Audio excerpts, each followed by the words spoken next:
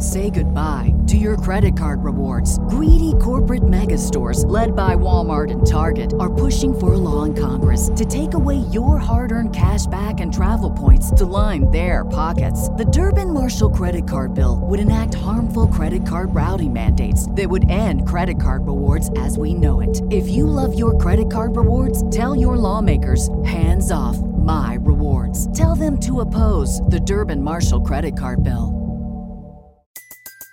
Everybody in your crew identifies as either Big Mac Burger, McNuggets, or McCrispy Sandwich. But you're the Filet-O-Fish Sandwich all day.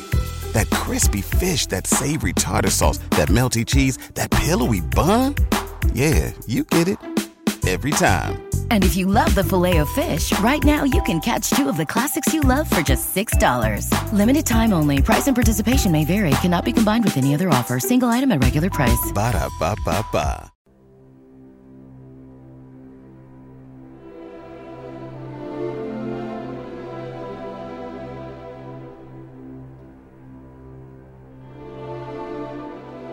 Hello and welcome to another episode of the Imprint Companion, a podcast that goes through batch by batch, release by release, the films from Imprint Films, a boutique Blu-ray label here in Australia.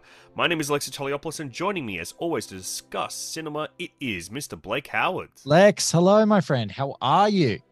I am very well today, all the better for seeing you and all the better for seeing some freaking movies, which is my favorite thing to do in this world. Absolutely. We're going to be talking about the June batch from Imprint Films. It contains many movies. It is a big batch. It contains the 1984 version of The Bounty. It contains the 2020 film Leap. It has a 2000 film, Malena. It has Not One Less from 1999 and My Summer of Love from 2004. And I know I just said and, meaning that it would be the last film that I would list, but there is, in fact, one more, and it is from 1992. It is by Louis Malle. It's called Damage.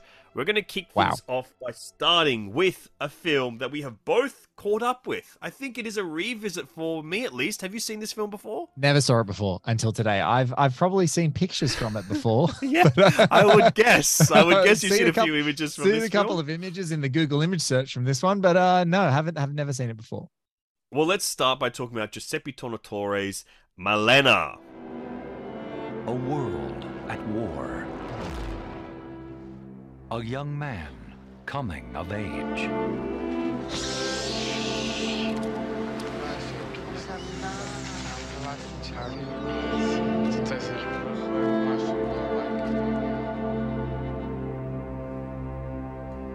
And a woman who changed his life forever. From the director of Cinema Paradiso comes another look back at Italy during World War II. This is a little different from Cinema Paradiso, yet it is still very sentimental. It is Malena, starring Monica Bellucci. Malena, played by Monica Bellucci, tells the story of the most beautiful woman in an Italian village who becomes a subject of malicious gossip among the lustful townsmen and their jealous wives. But only her most ardent admirer will learn the untold true story of the mysterious and elusive Malena, who inspires new heights of compassion, courage, and independence. I had seen this movie before. I remember my cousin was reading, I think it is based on a book. I think she was reading the book, yes, or something. She knew about this story. My cousin is Sicilian, and I think we watched the movie together. It would have been just after it had come out on VHS or maybe early DVD. And back then I thought, you know, I was quite into Italian cinema. I loved Cinema Paradiso. And I was just like, wow, this is a great movie. And I think in my head I'd always thought, like, this is a great movie. Watching it back, this is not a great movie. But this is a really dirty little rotten film, in my opinion. Look, what we can say about Tornatore here, and I'll try and start with like what he's trying to do. I can really see what he's trying to do. He's putting a lens and casting his gaze on a very fascinating time in Italian history where it's like this self-actualization. Fascism emboldens a couple of countries around, World War II, especially Germany. It's the kind of like skeleton key to them rebuilding after World War One, and then obviously they go on and do many horrific and heinous things. And Italian fascism under Mussolini, like that, drastically changes. And so it's this weird time where it's like this perfect time in Italy. It's a time of growth. It's a time of like, burgeoning, growth of the Italian Empire again. It's got a lot of this stuff, and there's a lot of rah-rah. People are feeling hope after World War One. And so it's interesting to see that like kind of false, weird, fascistic, rah-rah hope that's happening. So he's trying to do something there, and he's trying to use Malena as like a document, if you like, as a case study through the eyes of a teenager who is completely, it's fantasy. It's pure voyeurism through his eyes of her experience of life. And it is trying to show the quandary of being a war wife, the quandary of, living in these towns and under these sort of levels of judgment, the fact that a lot of the younger, men were soldiers and were off at war, and all of the kind of intrigue that happens in town and the gossip and all that sort of stuff. But it wholly adopts the eyes of just the absolutely worst, pervy, 5 times a day masturbating teenager you've ever seen in your life. And it feels gross. It just is like, it by adopting his gaze solely, it takes a lot of the nuance, I think, out of what the story actually is going for. And rather than seeing nuance, you just see Monica Bellucci's body, firstly, beautifully and like stoically and just like a pure object of fantasy. And then you see her like being punished for her body by being, being abused by different men and exploited, and then being hated by the town because, her entire life changes and she's desperate to sort of survive in this interwar period and be protected. And I just felt raw about this movie when I watched it. I'm like, there's nothing sexy or sensual about it. It actually feels awful. And Tornatore seems to love Monica Bellucci having to be accosted by the ugliest, most disgusting people. And I was just like, it's just icky. I don't like it. It's definitely a film about misogyny. Yes. But I think it exhibits and speaks through misogyny as well. So I don't know. It's not one that I would recommend unless you're really curious. On the positive side, it is shot beautifully. It's shot by Lajos Koltai, and who did Mephisto, a movie that I know you're a big fan of, Blake. Love that movie. But it also has an incredible, exquisite score by Ennio Morricone. Like, beautiful score. Like, that's the thing, is like, from a pure technical and formal standpoint, beautiful. The sets are amazing. The towns are exquisite. The color, there's something about, you, my beautiful Greek Australian prince would know this too, but it's like, my friends have just recently gone on holiday to Greece, to Mykonos, and they take photos, and there's just something about that Mediterranean sun. And it's just like, it's just magical. It's like, it's almost like it's designed. Someone has tweaked a filter so that it'll look like a place. It looks exquisite. It's spectacular. It's the original uncut Italian version, so it's great. But I just do want to shout out, I didn't get to the making of Malena, but I did check out The Life and Dream of Giuseppe Tornatore, which is a 50-minute doco on him, which is great, so I would really recommend that on this disc, because he's a famous filmmaker and he's, had a massive footprint on international cinema. So it was interesting to check out that one as well. Yeah. He's one of those breakthrough filmmakers that kind of pushed European film in the 90s and 2000s and stuff, that people into mainstream, like Western cinema, people were getting into Giuseppe Tornatore. So he's a big filmmaker. It's a big release. Like I said, maybe check it out if you want to. If you need a bit of a grub fest, you can't go too wrong with Malena. Next up, should we talk about perhaps one of the bigger releases in this, a curious film? It is the 1984 adaptation or retelling of The Bounty, aka the mutiny that happens upon this ship.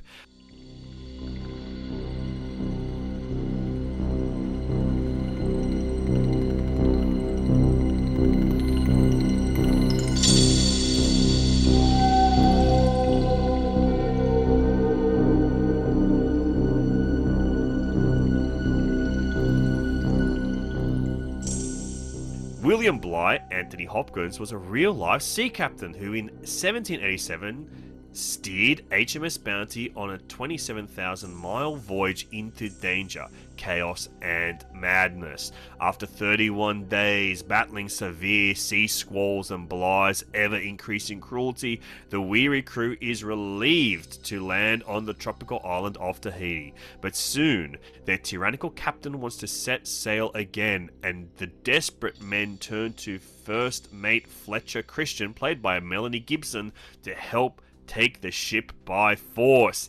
This has been adapted many, many times. What is unique about this adaptation and this humongous box set of this release? You know, especially after being so close to another great Australians film set on a ship, Master and Commander, The Bounty, directed by Roger Donaldson, another great Aussie. Really takes to, I guess, the hostility. If there's one thing that this Bounty does, apart from just being the source of many of the greatest impressions by Rob Brydon in the Trip movies, is this completely hostile and sort of toxic environment that comes on a ship. Like, rather than say Master and Commander, Peter Weir there's this wonderful sort of fatherly paternity fellowship of the men that's on that ship, and order and structure and discipline and tough love. And there's a great relationship, and there needs to be this almost like harmony. But what's cool about this is that it kind of, like, Anthony Hopkins' Bligh is not an honorable guy. He's a weird unit.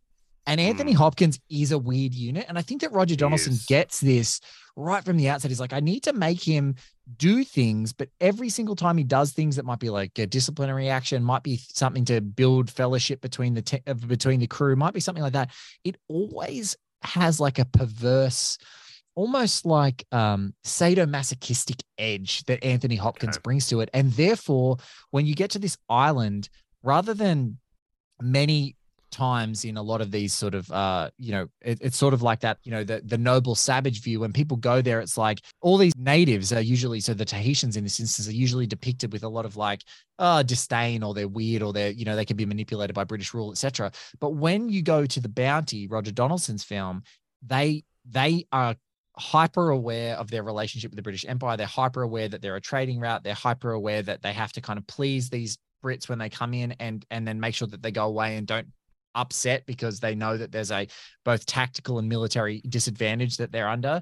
And so I really like that the harshness of the ship drive them out of this, and they want to escape, and they want to do anything, even if it means risking their lives and their reputations and doing that. And so there's such a softness, and there's such a beautiful sensual allure that nothing on that ship, every hard splinter, has. And I kind of enjoyed that about it.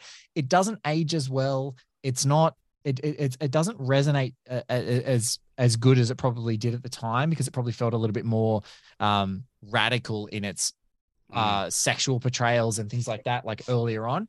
But I think there were some really beautiful things in it. And there's just something that this film has in 1984 of like a gigantic ship built to actually sail, going to real locations, and just the behemoth that must have been this film to build, to go together. And so I had a good time. I think Mel Gibson is completely miscast as Fletcher Christian. Really? Yeah, I don't think he's good at all. I think there's a couple of other people who are really great on it. Liam Neeson is one of the background players in this, who he's quite terrific as this grubby sailor who's kind of one of the key sort of people in the mutineers. Daniel Day-Lewis is in this thing as well, like in a bit part. It's like one of the last kind of bit parts that he'll ever do. And you can see that, he's almost like, put me in, coach. Like, he just wants to be one of these guys. And I feel like Daniel Day-Lewis would have acted the pants off of Mel Gibson in that Fletcher Christian role.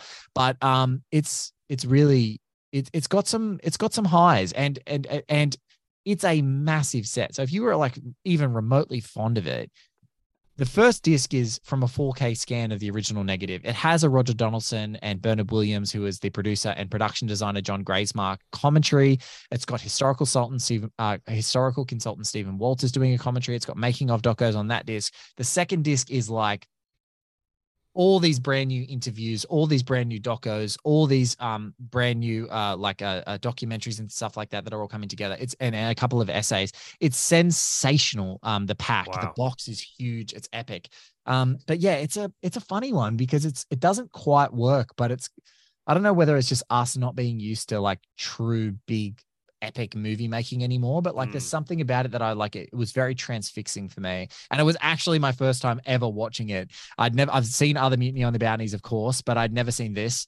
And just watching it, I almost couldn't watch it because of the trip, because I love those movies so much, and so I just kept doing the impressions on my couch while I was watching it. But it's maybe worth your while if you're a bit of a seafarer, and you want to get this in your collection, man. This is the one to get. It's massive. Wow. Interesting. Gosh. What a curious film, and I'm glad it's got a big release around it like this, because you can kind of like dig into it. Because all I really heard about it is that the screenplay was apparently very good and quite in demand. I remember hearing David Lean was originally going to direct it before jumping ship, if you will. Yeah, I don't know. I'm curious to get into it. And we'll be right back after this quick break.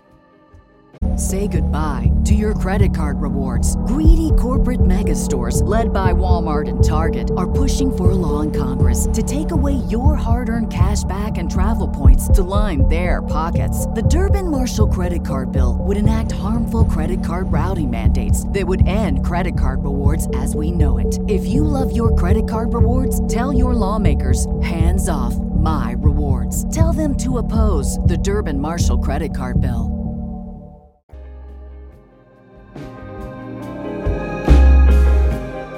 Blake, what's the next film that we should be discussing in this batch? So next up, we are going to jump over to a 1992 film with Jeremy Irons and Juliette Binoche. It is Damage.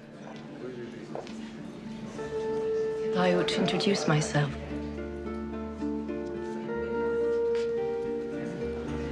I'm Anna Barton. I've heard about you. I'm sure she's very nice. Stephen Fleming thought he had everything life could offer. Hello, Martin. Hi, Dad. Any news? He was wrong. He's got a new girlfriend. This is Anna, my father. Nice to meet you. Hello. And look up. Yes, Miss Snow here. I'm a friend of the minister's. Give me your address. I'll be there in an hour. My childhood wasn't all wonderful. Roots aren't that great unless something else comes with them. Like what? Passion. All through dinner, I just wanted to touch you. I don't trust her. I've just asked Anna to marry me, and I'm pleased to say she said yes. Of course, he's not Anna's usual type. Mother. Are you sure she's really what you want? You don't know her. When we're alone, she's like no one else. I couldn't see past you. You must never worry. I'll always be there. Don't follow us. Yeah, hello. There's nobody. I've never had feelings like this. I have to get them into some sort of order. You must get out of the way. Who are you? Who are you? Not enough. Not enough for you. Do you think I would have married Martin if I couldn't be with you? Why didn't you kill yourself? You should have killed yourself. It's the end for us. With love comes risk.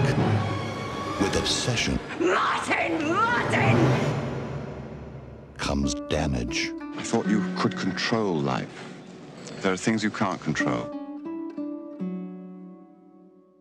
Academy Award winners Jeremy Irons and Juliette Binoche are lovers locked in the grip of sexual obsession. An obsession so strong, it drinks passion, breathes fire, and consumes everything and everyone it touches. Academy Award nominated director Louis Malle peels back the layers of one family's tragedy to reveal a middle-aged man, Irons, and his son's fiancée, Binoche, entangled in an intensely erotic affair that is as irresistible as it is destructive. Lex, you saw this one. I had this in my player before flipping over to watch one of the films we covered in the last episode that we did together, Bus Riley's Coming to Town. So tell me what you thought of Damage. Damage is a nice, weird little grotty thriller from Louis Malle. I love Louis Malle. My Dinner with Andre, Elevated to the Gallows, Au revoir, l'Enfance, The Fire Within. So many great films. He is one of the great filmmakers. This is... it's tense. It's a weird little movie because basically Jeremy Irons plays like this British politician from like, quite a well-to-do family that's very well connected. And his son starts dating Juliette Binoche and it becomes a serious relationship and she's this kind of damaged person. Everyone in this movie is damaged. That's why the title works so well. Wow. Does what it says on the tin. He and his future daughter-in-law have an immediate connection and they begin to have a freaky little affair. And when I say freaky, the sex scenes of this are they're freaky. They're like slapping each other, like weirdly throwing their arms at each other while they're sleeping with each other. It's really, honestly, it's strange. My partner walked in while I was watching this movie and I was like, yeah, I'm watching this. Sorry, this is a strange movie. I love that. There's so many times where my wife Sam has walked into my office where I watch a lot of my Imprint films and I've got a great telly in here and for the UHD and stuff. And I'm watching it and so many times she walks in and there's just the most bizarre sex scene playing. And she's like, what are you watching? I'm like, well, this is part of the job, it's a tough part of the job. This is the one that she has to walk in on next because it is an odd one. Try and but cue it's it like up. that tension that quite works. It's like that kind of that idea of trying to keep something a secret. It really works here. Obviously, Jeremy Irons is great in it. Juliette Binoche is great in it. But Miranda Richardson, who plays his wife, is electric. Amazing performance. She was even nominated for an Academy Award. Really? And I believe won the BAFTA for this film. It might be my favorite of her performances. Like, it's just really good. And she has like this really stinging pair of monologues towards the end of the film that are just some ferocious freaking acting. I really enjoyed Damage. Had such a good time watching it. If you like those kind of like, I don't know if it's a genre, but affair thrillers. Yes. This is love an affair thriller. Intense little small one that has really big impact. Like the direction this film goes is really interesting. I give it a big recommendation. I mean, I love Louis Malle. It's hard to not to. So anything where he explores something a bit fucked up and twisted like this is pretty cool. Get that on a poster. Lex, what are we covering next? I think we've got time for one more film, and it's one that you've had a chance to catch up with, and it is My Summer of Love.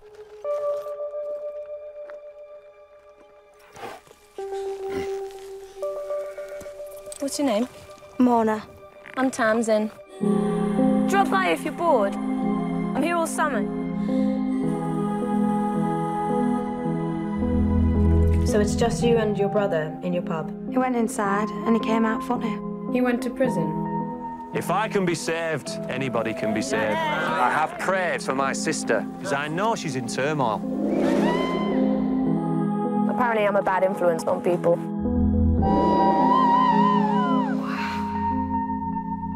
God, you're quite beautiful.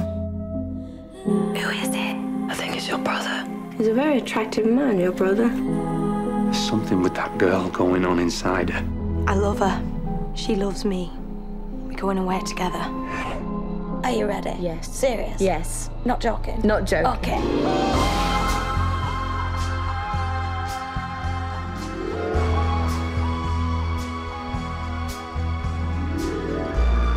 I have a real problem believing in anything. Ask the Lord to come into your heart.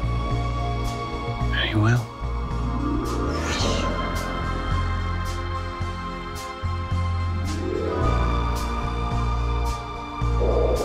What's going on, Tam?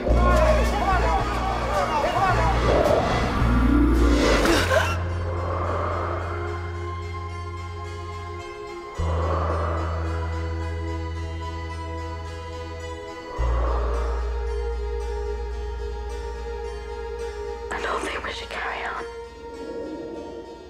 by Pavel Pavlovsky, Oscar-winning filmmaker of Ida and Cold War.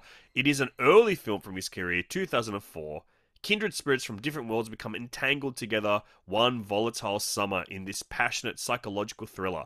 Local girl Mona is a naive, reckless, and filled with yearning for something more in life. Tamsin, played by Emily Blunt, is spoiled and bored and trying to escape the confines of her prep school existence when she draws Mona into her fantasy world. But what started as a magical friendship soon becomes laced with deception and anger. My Summer of Love was met with critical acclaim on its release in 2004 and was nominated for 5 BFI awards and won the BAFTA for Best Film in 2005. It also stars the man of the moment, Paddy Considine. Blake, what did you think about this one? This is one that was not really on my radar at all till this release. I have like kind of faint memories of it being a bit of an art house favorite on release, but I didn't get a chance to watch it. I'm envious because you did. Yeah, it was not what I was expecting in the best possible sense, because Mona, who's the main character played by Natalie Press, she's a small town kid and she's gotten herself into trouble. She's a bit listless. She doesn't know what to do with her life. Her and her brother own a bar, but he goes to jail because he's sort of gets caught up in some illegal activities, and he comes out of jail and he's like a bit of a born again Christian, converts the pub into a place of prayer, and her entire life is all up in the air because she no longer has a job. She no longer has her family business. Her brother is completely different coming out. And really it's a bit of an awakening to like the selfishness and the callousness of people around you, and trying to find comfort and trying to find direction because she's so listless and everything in her life has been all up in the air. She's been exploited by everyone that she's there, and she feels like she builds this amazing connection with Tamsin, played by Emily Blunt, and starts to have this awakening. And so there's this kind of love story that starts to happen, and she feels like she's making genuine connections. She feels like she's making growth. She finds someone who she can really confide in and be a part of her world, and is really brave and busts the fluff and shows her all the hypocrisies that are surrounding her. But that is an orchestration, and it becomes this thing where she gets entangled into Emily Blunt just kind of like playing with her as a plaything, having this imagined world for a summer fling. But it's like it's almost like the cautionary tale of a summer fling, that it is made up. You know, you are buying into a view of the world just for, a summer period, a few months, and then that's it. And I think the bite from Pavel Pavlikovsky is why it was so well received. It's because it's like you've got this working class kid who's trying to find some direction in life, who gets lured in by these people who are exploiting her in many different ways, whether it's her brother controlling her, saying that she's a sinner, whether it's the girl that she loves, lying to her. It starts to be this awakening where she starts to kind of see the ugliness of the world. And so it does have a bite, and it feels very kind of, art housey and lovey. But I think as you get to the ending of this movie, and it sort of like it sheds all those art house tropes, the conclusion of the movie is exceptionally moving. So I had such a great time with it.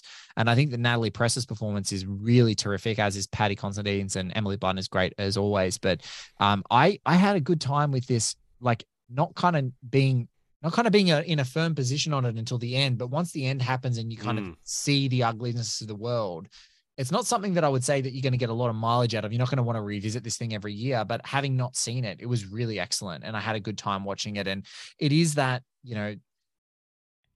I know that you and I have an affinity for these movies, but it's like the small town with the dark secret. And the dark secret is that everyone is lying to themselves, and the reality of the world that is around them. It's like how people buy into their existence or live their existences by kind of writing their own story, even if it's not the truth. And I think that, Mona, Natalie Press's character, is the truth. By the end of it, she can cut through the BS, and she's completely aware of what the world is. And so that was kind of refreshing. And I had a really good time by the end of this movie that, it had really hit. It had resonated for me by that moment. Wow. Okay. Interesting.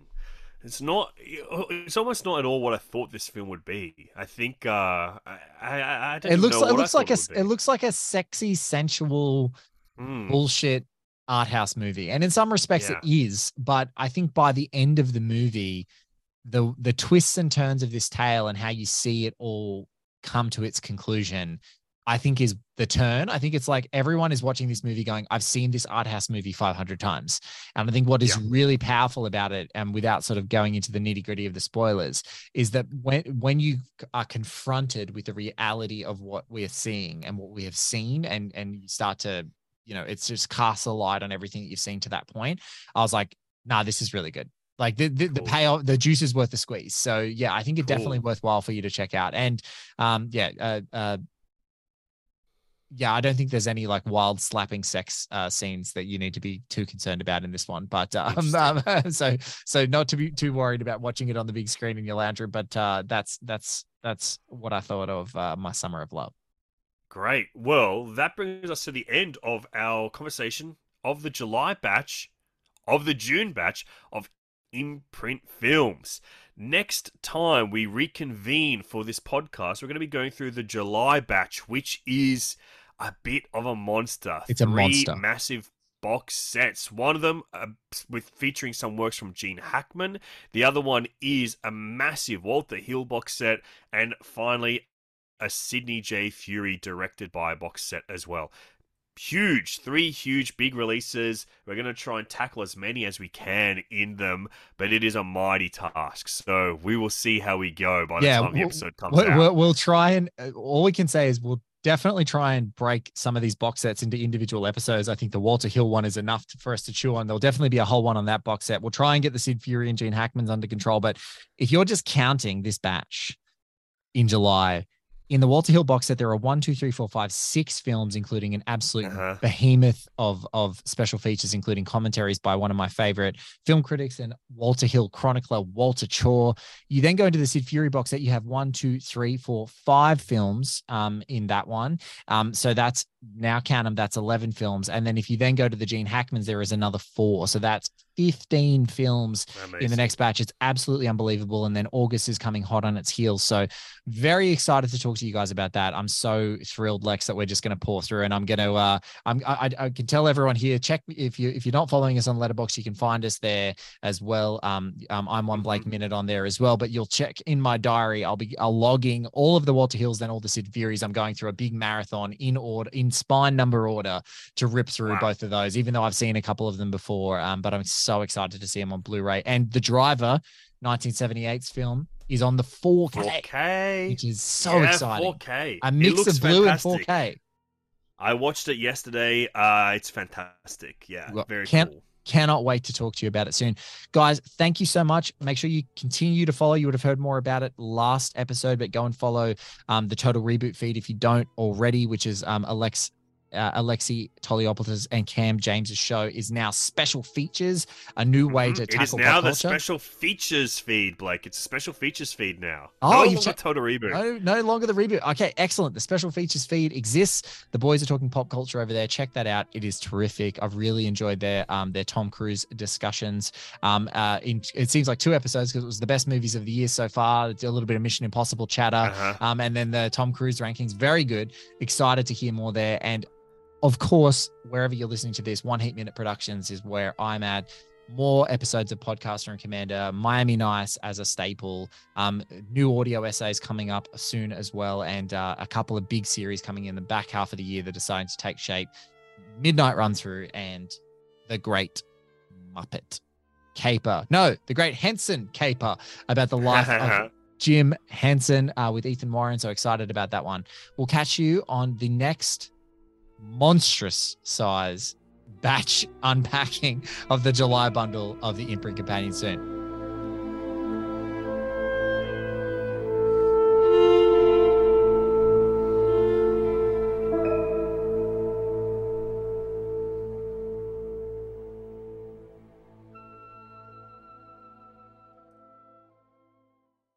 Say goodbye to your credit card rewards. Greedy corporate mega stores, led by Walmart and Target, are pushing for a law in Congress to take away your hard-earned cash back and travel points to line their pockets. The Durbin-Marshall credit card bill would enact harmful credit card routing mandates that would end credit card rewards as we know it. If you love your credit card rewards, tell your lawmakers, hands off My Rewards. Tell them to oppose the Durbin Marshall credit card bill.